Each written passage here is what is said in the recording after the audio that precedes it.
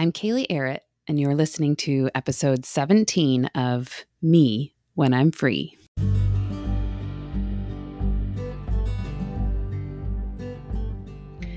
Who is this me when I'm free? And why does it even matter?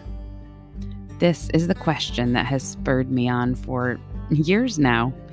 It's led me down some dark roads of healing and up joyful mountains of calling, and to this moment, right now, still on the journey and inviting you to join me. If it really is true that the glory of God is man or woman fully alive, then it would appear that God would want this even more than we do. But why? Why is this important to him? Doesn't he have more important things to attend to than whether or not we know ourselves and what we have to bring to the world? These are some of the questions I want us to explore together each week through a simple story, a few moments of reflection, and space to pray. Join me, friend.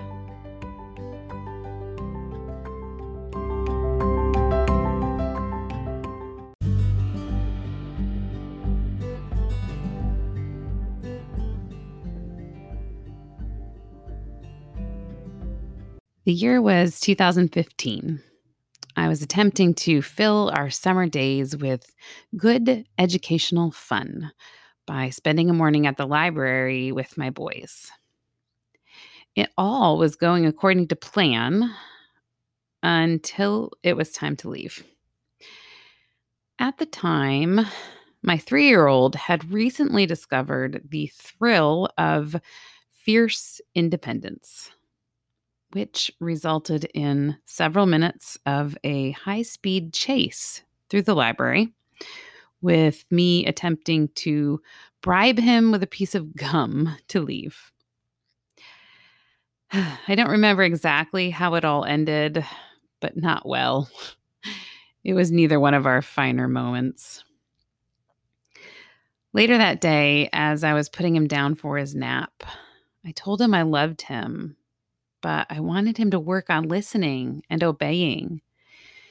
He seemed genuinely sad, and as I was getting ready to leave the room, he said, "Mommy, my heart sometimes makes me fighting with you." Stunned, I asked him what he meant, but he said it was hard for him to say. I asked, "Do you mean that sometimes your heart doesn't want you to do the right thing?" "Yes," he said.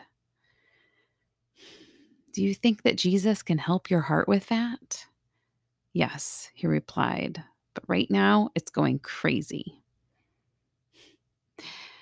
A little teary-eyed and amazed, I assured him that Jesus loved his heart and he would help him.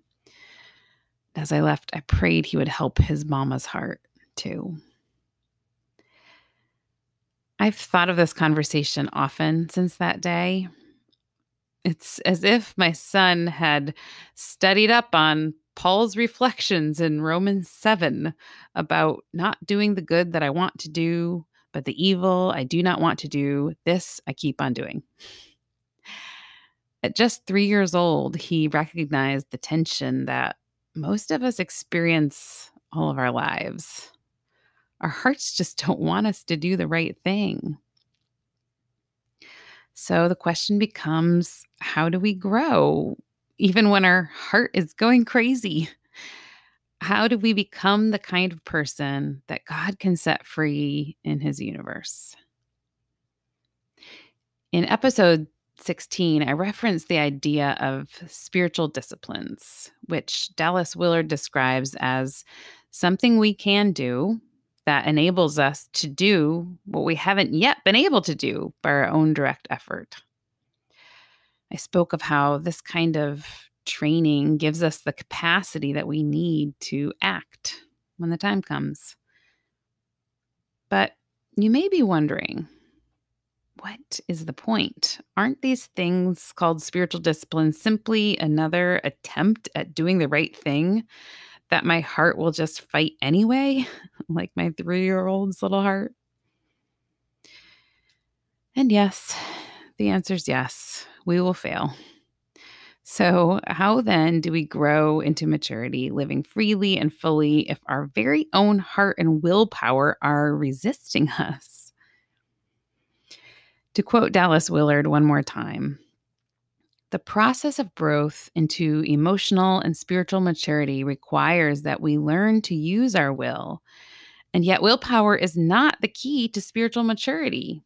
If we make it the key, we will wind up in hopelessly bound legalism. Meanwhile, if we mistake our will as the key to maturity, we will also see a constant stream of failure. So, if we can't rely on our own willpower to change us, what else is there? To answer my own question, I turn to the wonders of modern brain science, which in the past few decades or so has allowed us to understand human motivation and God's design for our brains more clearly. Dr. Jim Wilder, who identifies himself as a neurotheologian, writes in his book Renovated, neuroscience tells us that the brain functions around attachment, not will. If you recall, we touched on attachment love in episode 13 when we explored the idea that our identity is fundamentally relational.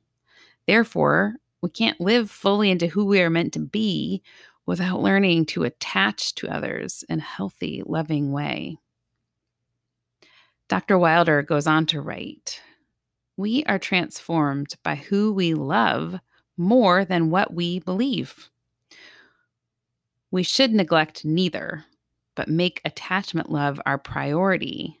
The means and mechanisms for developing a Christ-like identity in a human brain are tied at every level to the need for loving attachment. There's honestly so much more to unpack about this idea of attachment being what changes us. It lays the groundwork for much more that I want to explore together.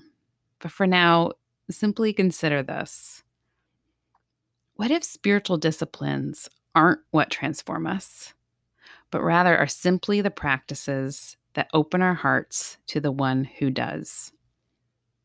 And what if we are already accepted in the Beloved before he ever acts to change us? That little boy is no longer taking me on wild goose chases through the library, thank goodness. But earlier this week, he had a moment of struggle with someone. When I asked him about it later, he told me he didn't want to talk about it because God had helped him to move on and let it go. Did you ask God to help you? I asked. Yes, he nodded. Take it from my son, friend. Jesus loves your heart, and he will help you. And so today, I leave you with these questions and some space to reflect. If it's helpful, I invite you to grab a journal to jot these thoughts down and ponder them throughout the week.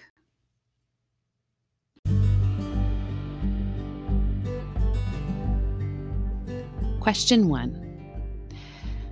Consider for a moment a few of the more commonly known spiritual disciplines: prayer, scripture reading, worship, journaling, fasting, giving, serving those in need. What stirs in you as I read that list? Do you feel drawn to these practices or resistant? Simply notice as you reflect on them. And question 2. Henry Nouwen said, in the spiritual life, the word discipline means the effort to create some space in which God can act. As you consider these practices, could I invite you to ask Jesus right now, in this moment, in what way he would like to act? Then, would you take a moment to reflect with me and maybe even journal Romans 7:24 and 25. I'm reading them from the Message translation. Paul is continuing his reflections on his struggle to do good, and he says, I've tried everything and nothing helps. I'm at the end of my rope. Is there no one who can do anything for me? Isn't that the real question? The answer, thank God, is that Jesus Christ can and does. He acted to set things right in this life of contradictions. Let's pray. Dear Jesus, sometimes our heart does not want us to do the right thing. We get angry, lash out, seek revenge, harbor unforgiveness, condemn instead of bless. We admit that we are powerless to change ourselves. Could you show us what practices might open our hearts to give you space to act, to transform us? Thank you that you want to act on our behalf. It's in your strong name we pray. Amen.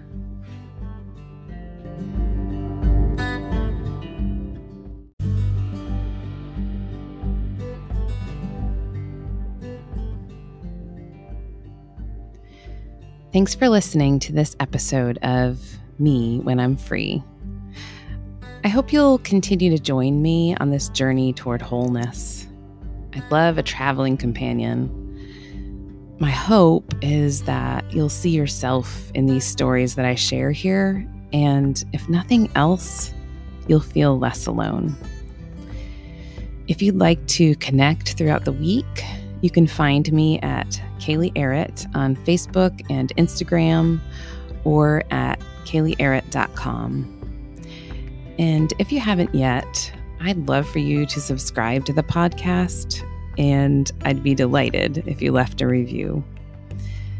Thanks for listening, friend. Let's meet back here next week.